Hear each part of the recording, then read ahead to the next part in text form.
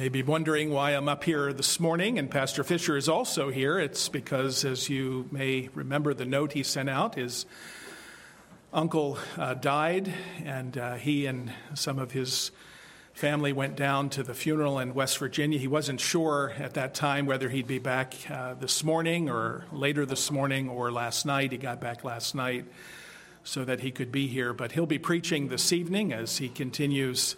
Actually, I think he's preaching from Mark this evening. But it's good occasionally, as this happens, that we together can look at the book of Romans. Just so happens that this morning we're not in the book of Romans, but we really are, because we're looking at something very much related to what we did last week. So we're going to step out of the book of Romans to look at another passage of how the Apostle Paul speaks about this gospel that we've just begun in chapter 3 to look at in Romans, a gospel of which he is not ashamed. And really, you see that in all of his writings. There is no shame with regard to the gospel for the Apostle Paul. This salvation, as he writes so beautifully of it in all of his letters, is a multifaceted salvation, and something that needs to be seen from every angle, for only then will we truly understand the grace and the love that the Lord has shown to us in Jesus Christ. And so this morning, what I want to do very briefly and very pointedly is just simply to go to one of the most familiar passages. Perhaps you've memorized it. You should if you haven't. In 2 Corinthians chapter 5, where Paul speaks of what many theologians refer to as the Great Exchange. I've simply used that as the sermon title because it is a well-known phrase that many have used over the years to talk about what God has done for us in Jesus Christ, the Great Exchange. Now, throughout history, of course, there has been no doubt examples of people willing to die in the place of others, to exchange their life for the life of someone else. The Apostle Paul in chapter 5 of Romans seems to acknowledge this when he writes, as he talks about the love of God in Christ for sinners like us. He says this, "For one will scarcely die for a righteous person, though perhaps for a good person one would dare even to die." And so throughout history, we've heard stories. We've seen them in our movies and in our literature, stories, great stories of self-sacrifice. Perhaps one of the most famous and well-known examples comes from Charles Dickens' novel, A Tale of Two Cities. I believe my wife's favorite book, but in that great story of this self-sacrifice, we see the characters Sidney Carton, Charles Darnay, and we see the Manette family, all key characters in this great story. It happens that Charles and Sidney physically resemble one another, which really helps in carrying out the plot at the end. Charles, of course, is married to Lucy Manette. Sidney is also in love with her. He's expressed her love to her. Sidney desires, it seems, in his life to redeem a very misspent life.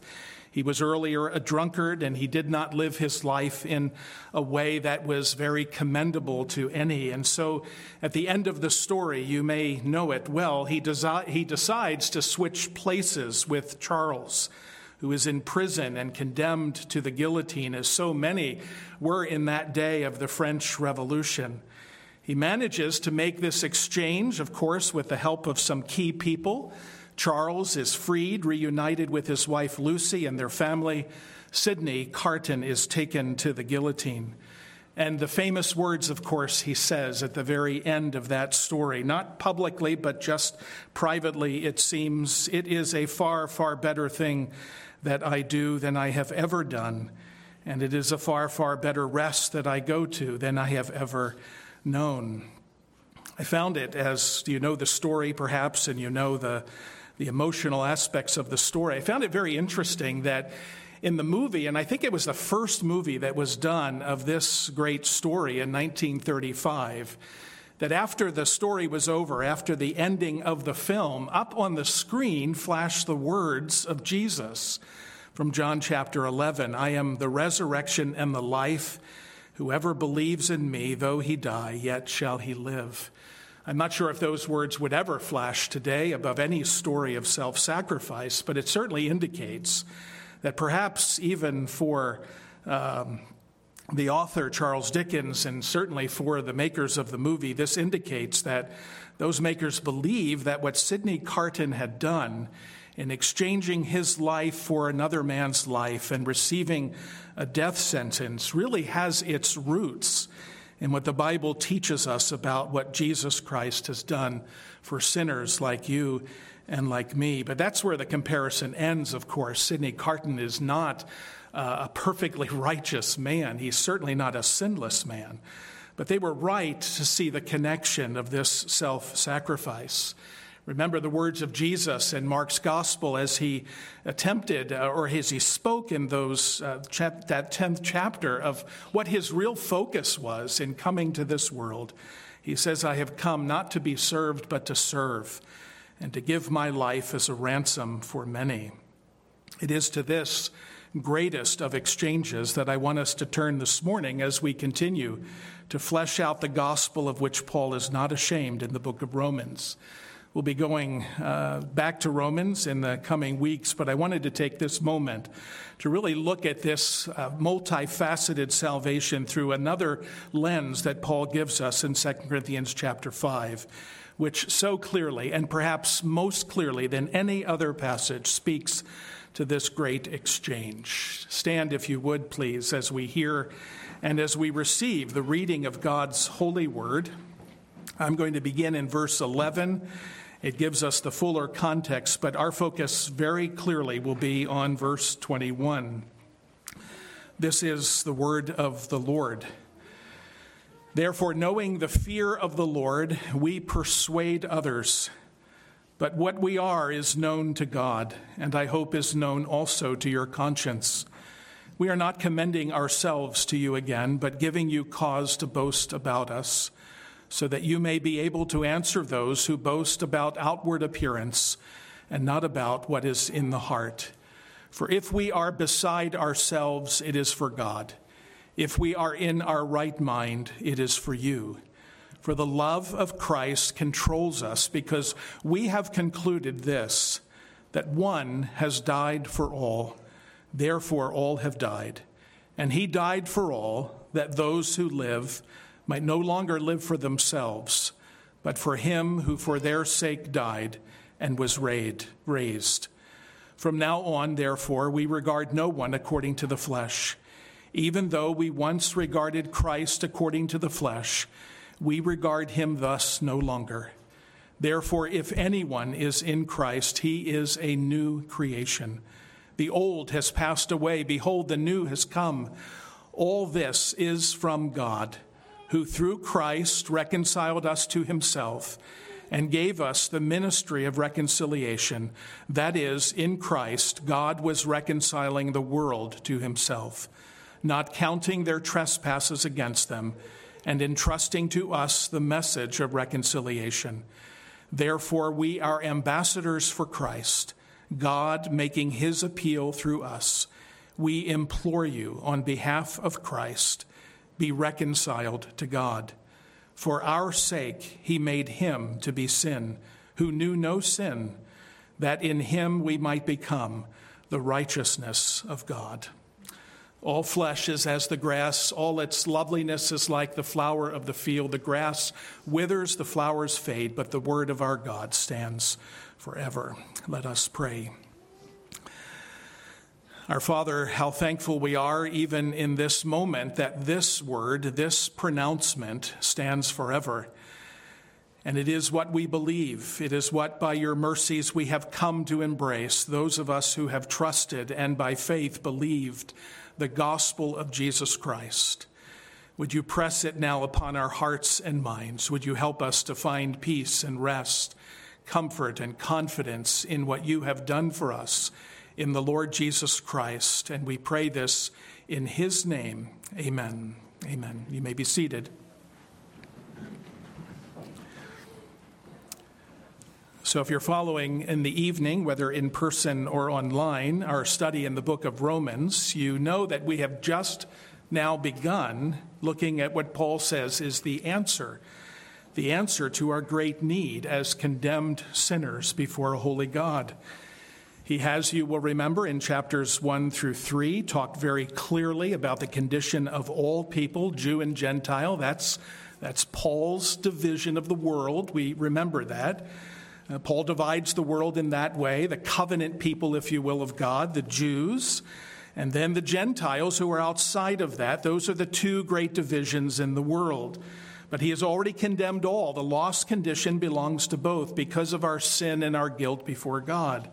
He has left, he said, all of mankind without excuse before God, now in the present as well as there on the great day of judgment, which all men, Paul acknowledges, all men know is truly coming. And in our last study, we saw how Paul tells the Roman believers that now in this epoch, in this age, in the coming of Christ, the righteousness of God has been manifested, has been revealed for all to see in the person and work of our Lord Jesus Christ. And to illustrate that, the last time we were together, the apostle gave us 3 pictures to show us what it is that God has done for sinners like us in Jesus Christ. And so from the language of the temple, he recalls a word or draws from a word from the sacrificial system. The word is propitiation. And it's a term that refers to the offering of a sacrifice, the blood offering to satisfy the wrath of a holy God. All of that was prefigured in the sacrificial system. That blood of bulls and goats could never satisfy the wrath of God. But they pointed to the sacrifice, the one sacrifice to come, the blood of his own Son, our Lord Jesus Christ, so that the Father's wrath, because of that sacrifice, is turned away.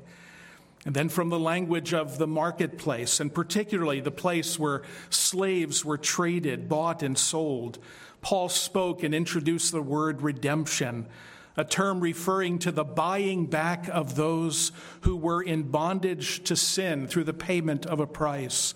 And it enables to rescue them, which they themselves could never do. And then finally, we noted that he draws from the language of the courtroom as well.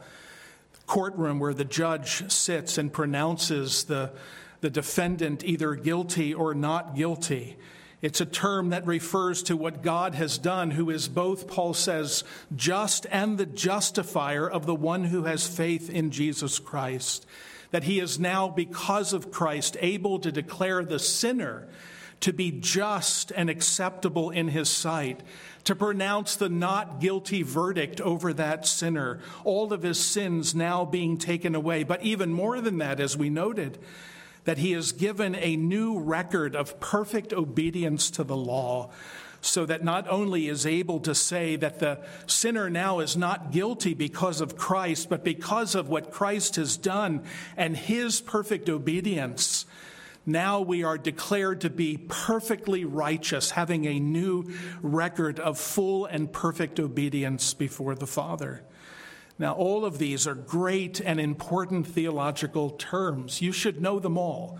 Every one of them should be on the forefront of your minds to understand this multifaceted salvation which God has wrought for us in Christ. But they're not the only terms the Bible uses. There are many other terms, and this morning we're going to look at another one, a very, very important one that Paul uses in these verses. There's a lot of overlap in these terms. You'll see that this morning. But here in this verse, he introduces another very fitting picture that is drawn from the world itself, which is a world that is in itself and with itself alienated in itself, and certainly alienated from God. That word, of course, you see it here in the text. The word is reconciliation. It's what he pleads for the people to be reconciled, he says in verse 20, on behalf of Christ, be reconciled to God. Reconciliation is a term that means to bring together two previously alienated parties that are at odds. Paul knew a lot about that as he writes to the Corinthian church, didn't he? Remember the beginning of 1 Corinthians, how he admonishes them and rebukes them for what? for their divisions. They were all divided, claiming to be of this leader or that leader. Paul, throughout the whole book of Corinthians, is dealing with a church that is very troubled by its alienation among its members. He's calling them so often to peace. And so this idea of reconciliation would be very common in his mind. And remember that Paul lives in a world, and that division was not just Paul's, Jew and Gentile, but he lives in a world where the whole world is defined by this alienation between these two groups. And so we go to places like Ephesians chapter 2 and chapter 3, where Paul is very careful to write that Jesus has now become peace. Broken down, he says, the middle wall of partition that existed between Jew and Gentile, so that now together we are all together one in Jesus Christ. That's reconciliation. You see, for the Bible, those animosities, that alienation that all of us understand, all of us know, in our own relationships, within our families, in broader ways throughout our lives, all of those pictures of alienation are all symptoms of another alienation that is at the root of them all. And the alienation that Paul wants to deal with is that root alienation between God and man. And so he's going to do it in this passage, and he's going to do it very clearly, and I believe in a very helpful way as we seek to understand this gospel of which Paul is not ashamed. And so 3 things to note very quickly this morning. Let's look at the verse again first. Let me read it. Verse 21, for our sake, he says, for our sake, he made him to be sin who knew no sin, so that in him, the one who knew no sin, we might become the righteousness of God. The first thing we see is this picture of a needy sinner, a needy sinner. The ESV puts this at the forefront. It's the emphasis of the verse. For our sake, he says. It is for our sake. This is not something God was compelled to do in and of himself. There was no need to do this apart from our need. And so it is for our sake that God entered into this great work. Because of our sin, because of our separation from him, everything was motivated and directed and initiated by God, as we'll see in a moment. But it is for our sake that this great exchange, this great sacrifice of which the exchange speaks of, needed to take place on behalf of us, is what Paul says. Whatever it is that Paul is speaking of here in this text, and we know what it is. It's the work of Christ and dying on the cross and shedding his blood for our sins. Paul says it was done for the sake of sinners like you and like me, because, he says, our great problem, and the verses we read in its context, is that we are separated from God. We are enemies of God, as Paul will say in Romans, because of our sin. From the very beginning, Adam and Eve, and Paul will make that argument in Romans as well in chapter 5, were identified with Adam, Adam the head of all of humanity, and us being united to Adam because he is the first. That from the very beginning, Adam and Eve were cast out of the garden, separated from God, alienated by nature from God because of their sin and rebellion against him. That is who we are, Paul says, by our very nature. He says that earlier in the passage, just a couple verses before, in verse 19. He talks about not counting their trespasses against them. That's our condition. We have trespasses that are counted in our column, if you will, of debt to God. We have trespasses that are counted against us. He describes us this way in verse 15. We are those who live for ourselves. We live for ourselves. That's what an alienated position does before God. We're not living for him or seeking his glory or pleasure. We are alienated in everything we are by nature and by action from God. This is our lost condition, Paul says, to be separated from God, who is life itself. Now, we don't need to drive this point home very much more because of what we've studied in Romans 1 through 3. There, Paul made it very clear what our alienation looks like from God, that we are separated by our sins, that we fall short of his glory, that we can never live up to the perfect standard of his righteousness, that the law, far from being something we can obey to give us acceptance to God, only condemns us and shows us what our sin really is. And so when Christians throughout the ages write about our salvation, in this context of why this was necessary, they understand that it was always necessary because of us, for our sake, on behalf of us, that God did this. Philip Bliss, in his wonderful hymn, Man of Sorrows, What a Name, captures, I think, in the language he uses, all the idea of those who were alienated from Christ, from God. Man of sorrows, speaking of Christ, what a name for the Son of God who came, ruined sinners to reclaim. Hallelujah. What a Savior. Ruined sinners. That's who we are. That is the for our sake in this verse.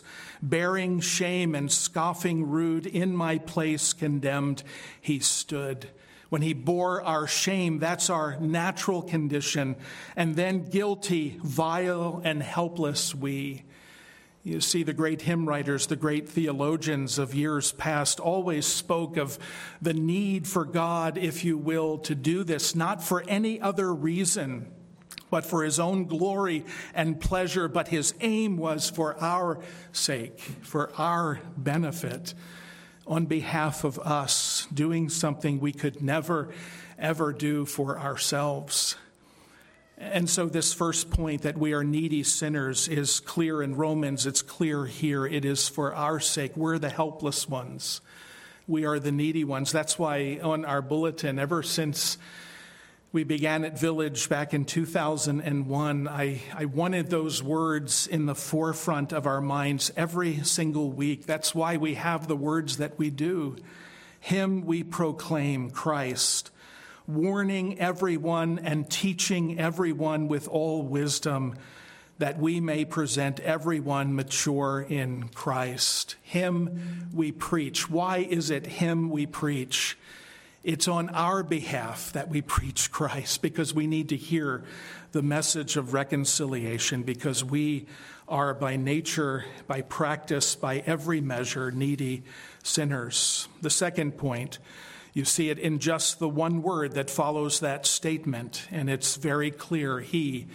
In older versions, you might see this capitalized because it's a reference to the Father, to God the Father. And what Paul is trying to say in this one word, but in the whole context of everything we read, is that this is the work of God the Father. As I said earlier, he is the sole initiator of this gracious work. It is the Father who seeks those whom he will save. It is the Father who calls, the Father who chooses, the Father who elects, the Father who planned and purposed salvation, the Father with the Son and the Spirit who carried it all out. It is the work solely of God. That is what Paul emphasizes here. He takes away any sense in which the sinner, being so needy, is able to do this themselves. There is nothing that we can do, the Bible says, and Paul says here, that would affect our salvation. Nothing that we can do that will bring us into a right relationship with God. It is all the work of the Father, the Son, and the Holy Spirit, our gracious God. And so we have passages all over the Bible that remind us of this, don't we? Our study of Isaiah comes to mind, as so many places in Isaiah speaks about how salvation is clearly and only of the Lord.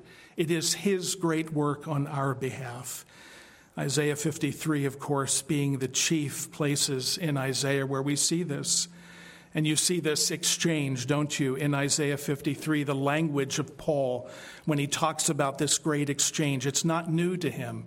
It's not his own idea. He's drawing it from the Old Testament scriptures, as Isaiah writes, as the Lord speaks through Isaiah, surely he has borne, speaking of Christ, our griefs. He has carried our sorrows.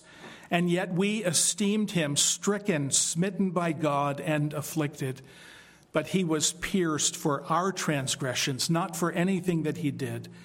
He was crushed for our iniquities. And upon him was the chastisement that brought us peace. And with his wounds we are healed. All we like sheep have gone astray. We have turned every one to his own way. And the Lord, the Father here, has laid on him the iniquity of us all. And later, those verses that occur later in Isaiah 53, he was pleased to crush him, the Son, for our sake. This is the work of a gracious Father who was willing, as John tells us in that famous verse in John 3:16, who was willing to give his one and only Son for us, to give him to us as a gift, to give him to us as the one through whom our salvation would be secured. It is the work of a gracious Father on our behalf and for our sake. But thirdly, and we'll finish here as spending most of our time on this point because this is where Paul spends his time. This verse speaks, of course, of a sinless Savior. You know, sometimes it is interesting, and sometimes there are things that we as pastors say with respect to the original language here, Greek, but I think it's important here to note the sort of literal translation of this verse, because I think in Paul's mind it tells us something.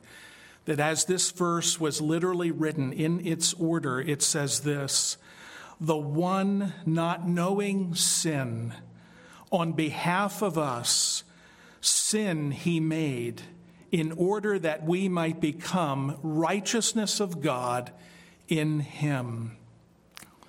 The highlight for Paul, the focus for Paul, is on this issue, that this Savior is a sinless Savior, the one not knowing sin. That tells us a lot, doesn't it? Jesus lived his whole life in perfect obedience to the Father, in response to the words of David, and as a way of claiming that truth for himself, he declares, of me it is written, in the scroll I have come to do your will. He was the only one who ever lived in this world in human flesh, who delighted and perfectly kept the law of God and did it with great joy, who perfectly kept every statute, every commandment, everything that God had ever spoken to us that we might obey him. Jesus was the only one. He had never known sin, never knew the touch of sin on his life as far as something that was within him that he fought. It was never there. It was impossible, we say rightly, for Jesus ever to sin, and he himself bore this out when he spoke to his disciples and he said, Satan has nothing in me, he says. There's nothing in me that he can attack or go after, unlike you and I, as we live every day with all sorts of ways in which Satan can come and attack us and appeal to us. There is nothing in Jesus, no shadow of turning, no sin whatsoever. And so Paul says it's this one who did not know sin, not knowing sin, who became sin for us. Literally here, as Paul says, he, the Father, made him to be sin. This is the language, as we've said in other places, of imputation, where God the Father took the sins of his people that he had chosen and for whom Christ would die. He took those sins and he placed them upon his sinless Son, our Savior, so that he might literally become sin. Not that he would become in that moment sinful, but rather that the weight of our sin and the responsibility for its punishment would fall upon him. Christ was reckoned to be sin for you and me if you are a believer in Jesus Christ. for all who trust in him, for it is by faith that we come to enter into this. And so for all who believe in Jesus, as Paul said back in Romans chapter 3, it is all by faith. For all who come to believe, God has reckoned or counted Jesus, who knew no sin, to be sin for us. But that's not the great exchange, is it? There's more to it. So that in him, we, sinners in need of a Savior, we who are for the sake that the Father did this, we might become the righteousness of God in him. Christ's work on our behalf, not only his sacrificial work on the cross, what is often called his passive obedience, that in obeying the Father even to the point of death on the cross, he, by the shedding of his blood, paid the price for our sins, so that God can forgive us and wipe away the debt that was against us because of our sins. That passive obedience to the Father, as Philippians 2 says, even to the point of death on the cross, would be the means by which God would be able to forgive and cleanse us from all sin. Sinners plunged beneath that flood, the flood and the blood of Christ, washing away all of our sin. But that's not how we become righteous, is it? That simply removes the debt. That's not perfect holiness. That's the absence of sin, which is a good thing. Praise God for it. But Paul says here there's a transaction that happens because of his active obedience, his perfectly holy life, his never sinning at all. That righteousness and record that he earned before the Father is counted in our column of need. That now the sins being gone, we also have a perfect record of righteousness, that God sees us in Christ. And that's the language that Paul so loves throughout his letters.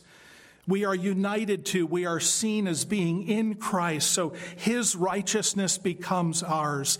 This is the righteousness of God that Paul talks about in Romans chapter 3. In the beginning of our discussion, this will be all throughout Romans.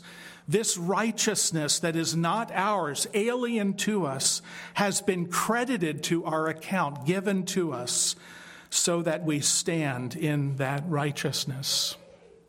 As much as we like the story of A Tale of Two Cities, the great problem, of course, it's a beautiful picture of self-sacrifice. But the great problem is that Sidney Carton was not a righteous man. He wanted to redeem his own life. He wanted to pay, if you will, for his own sins. And he thought that this would be the way in the story to be able to redeem some measure of his life, to do something that he had never done before. But that is not a parallel to what Jesus did, because he had no sins for which he needed to die, nothing that he had to pay for himself. He went as a sinless Savior, a spotless Lamb. Behold the Lamb of God, John says, who takes away the sins of the world. How is that possible unless he would be perfectly righteous and sinless before the Father? So that the Father could take our sins and the judgment we deserve and lay it fully upon his Son on the cross. He is a sinless Savior, and that's the great exchange. Our sins we give to him. His righteousness he gives to us. And theologians and songwriters, hymn writers, anyone who has ever sought to plumb the depth of God's love for us in Christ, have been utterly confounded and amazed and beyond words able to explain this great transaction that took place on the cross, where God did this great work for our sake. He, the Father, made him, the Son, spotless Savior, to be sin who knew no sin, so that in him and because of him we might become the righteousness of God.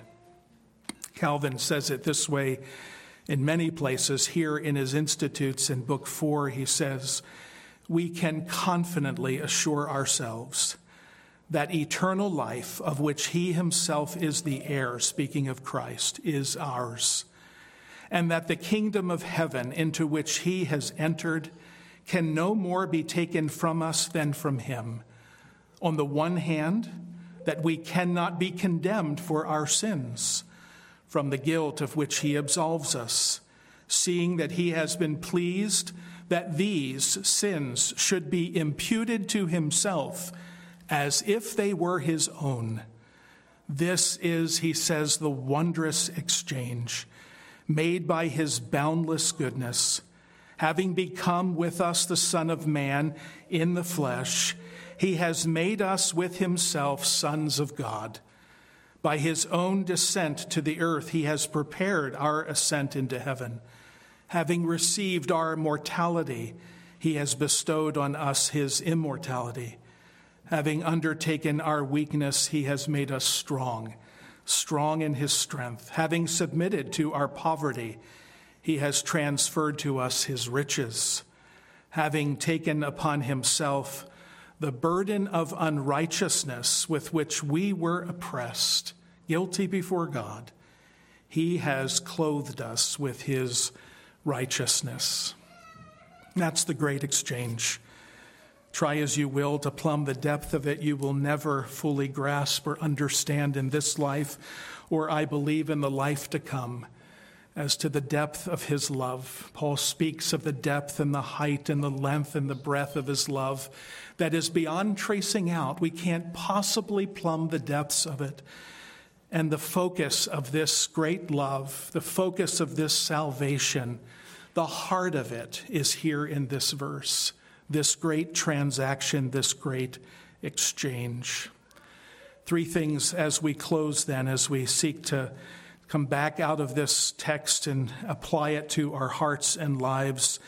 This has to be, it must be, as believers and followers of Christ, our greatest joy. It must be our greatest joy, a joy that consumes our thoughts, our heart, our mind, as we consider the things of Christ. There are very few things in this world that bring us joy, more than to know that we are reconciled to someone with whom we have been alienated. Many people, perhaps even in this room, I certainly have been alienated from people, at odds, we would say, and yet we've been reconciled through the blood of Christ, brought near together again through what God has done. Sometimes the Lord does not allow that true reconciliation to take place on this side of life, on this side of the life to come, I say. And so we're forced sometimes to live in a state of sadness and pain, which will only be taken away when we leave this broken world. In this world, we are left to pray and ask that God would indeed grant true reconciliation horizontally with those with whom we are alienated. But praise God that this is not left open to time or not left for the future. It is our present possession that brings us great joy to know that we have this deep and true, full reconciliation with God. This is our joy with which no other joy can compare, that we are no longer alienated from God, that we can stand before his presence with great joy, joy inexpressible and full of glory, as we consider what he has done for us in Jesus Christ. That's what Peter says, isn't it, in his letter?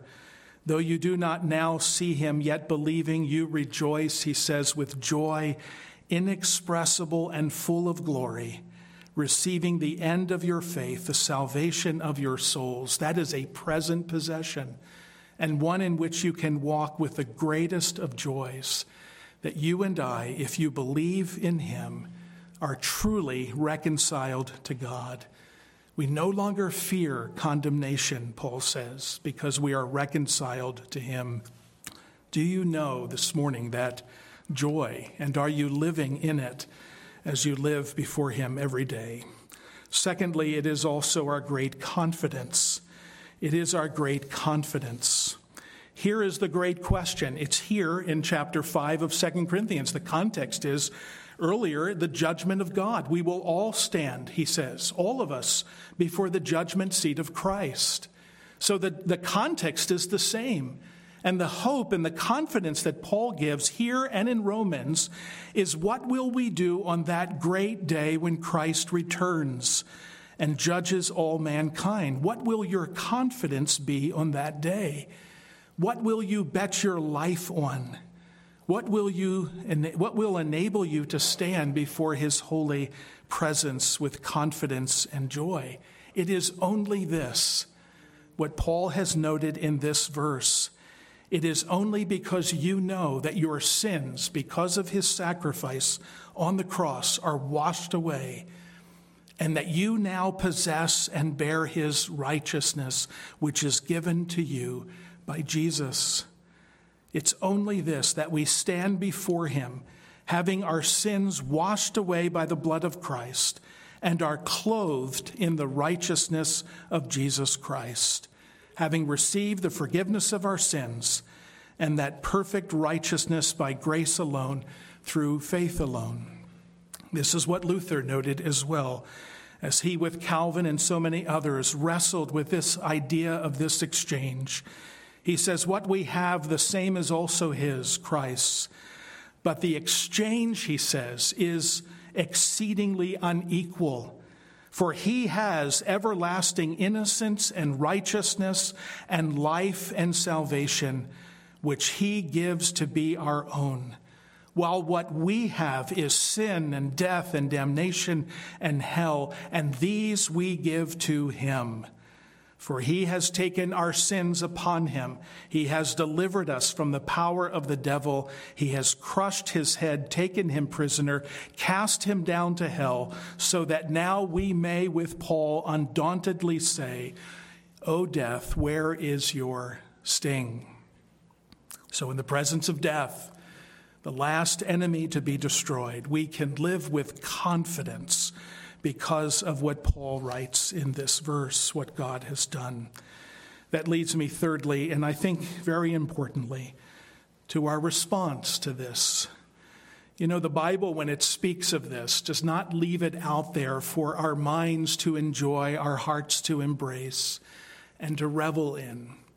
The great exchange between us and Christ, our sin upon him for his righteousness given to us, is actually meant, and we'll see this in Romans, we see it here even, it's actually meant to remind us that we are now in him new people. We have new lives, and so our response needs to be consistent with that. It's not something that just is for theological minds to plumb the depths of, as I've said, but it is for every life so touched by this great transaction to live a changed life. And that's our response, a life that is changed. Notice what he says earlier. If you are in Christ, you are a new creation. The exchange means that you yourself are different than you were before by faith you embraced that change. Paul himself in Philippians chapter 3 says regarding his own life, whatever gain, he says, I had, I counted all for loss for the sake of Christ. Indeed, I count everything as loss because of the surpassing worth of knowing Christ Jesus my Lord. For his sake I have suffered the loss of all things, and I count them all as rubbish, in order that I may gain Christ, and that I may be found in him, not having a righteousness of my own that comes from the law, but that which comes through faith in Christ, the righteousness from God that depends on faith, that I may know him, the power of his resurrection, and may share in his sufferings, becoming like him in his death. You know, everyone who has ever truly been touched by this message has come to understand truly that their lives are not what they were, that having been forgiven our sins, we desire now to live before God in holiness and righteousness of life. having been given a righteousness which is not ours, that comes from Jesus for us, we desire to live that life of righteousness out in our lives. One commentator tells the story of William Booth, founder of the Salvation Army in London, as he focused his ministry when he founded this army to go out and take the gospel to the world, focusing on the poor and suffering in the society. This is what William Booth said was his secret, if you will, his understanding of his life. He said this: "When I understood what Jesus did for me, I vowed at that very moment that Jesus Christ would have everything that is William Booth. Everything. All of it. Why? Because it's a fitting response for the one and to the one who has given everything to us. And that is what this doctrine of reconciliation does. It reminds us that we are transformed." The author of our final hymn that we'll sing this morning is Count Zinzendorf, Nicholas Zinzendorf. You may not know that name, but you know the hymn well, "Jesus, thy blood and righteousness," speaking of this great transaction, this great exchange. He seemed to have and possess a deep and abiding faith from his early years. He was raised in a pietistic home under his grandmother's influence. This would remain a deep influence upon his life, and as a teenager, he and several other nobles formed a secret society, the Order of the Grain of Mustard Seed, picture of Jesus' parable, starting small, wanting to reach the world. The stated purpose of this order was that the members would use their positions of influence to spread the gospel. Later, a defining moment in his life transformed his life so that he wholeheartedly devoted it to Christ. In 1722, a small band of Moravian refugees crossed the border to where he was in his land, Herrnhut, his place where he lived, and they asked permission to live on that land with him. He granted it to them, and thus began a lifelong relationship with Moravian brethren. But it seems that missions was really at the heart of his life, his great passion. He organized the first Protestant mission work in St. Thomas, West Indies, and although William Carey is often referred to as the father of modern missions, he himself, that is, Carey, would credit Zinzendorf with that role and often referred to the model of the earlier Moravians in his own journal. Zinzendorf died at his home in 1760. He was claimed to be the author of some 2,000 hymns, but this is the one that is most well known, the one that has lasted. Believe it or not, and boy, aren't we glad for our hymn editors, this originally contained 33 stanzas. We're not going to sing 33 stanzas, we're going to sing what we have, but it originally contained that as he considered all that we have talked about this morning and put it into metrical verse. It was translated in 1740 by his good friend John Wesley, who along with his brother Charles was converted through contact with the Moravian brethren. It bears all the marks of his pietism, focused intensely on personal experience of a relationship with Christ, rather than simply an intellectual assent to certain principles and truths. The hymn, like his overall theology, was extraordinarily Christ-centered. Zinzendorf's life motto was, "I have but one passion, and that is Christ, and only Christ." You see, that's the response. It's the only response of those who have come to experience this great exchange. We'll sing these words: "Jesus, thy blood and righteousness, my beauty are, my glorious dress. Midst flaming worlds in these arrayed, with joy shall I lift up my head. Bold," he says, "shall I stand in that great day, for who aught to my charge shall lay? Fully absolved through these I am, from sin and fear, from guilt and shame. Oh, let the dead now hear thy voice, now bid thy banished ones rejoice. Their beauty this, their glorious dress, Jesus, thy blood and righteousness." You see, all of those things that we've talked about are here. This is our great joy, to know that through Christ we have been reconciled with God, that the enmity that existed, the alienation between God and us has been removed by Christ. And this is our great confidence now and on that day, to know that we are clothed in his righteousness, made able to stand in him on that great day without fear. By his blood we are cleansed, and by his life we possess a perfect record of righteousness. And this is our great change as well, to no longer live for self, but for him who died for us, who now lives for us, and by his Spirit now works in us, making us new creations in him to the praise of his glorious grace. This is what Paul says is the good news. This is the gospel. I pray this morning that each one here has believed it and remains believing it and in him. Amen. Let's pray. Our Father, we will soon declare through our voices of praise that which we ought to declare, that our glorious dress, our beauty now is not found in ourselves, but before your presence, our only beauty, our only loveliness, our only perfection is that which Christ has given to us through this great exchange, this great transaction, our sins given to him, and all that they deserve, he paying the full price, his perfect record of righteousness now ours, and which are our beautiful and glorious dress. How we thank you and praise you, and pray that by your Spirit you would work these things into our hearts and minds. In Jesus' name, amen.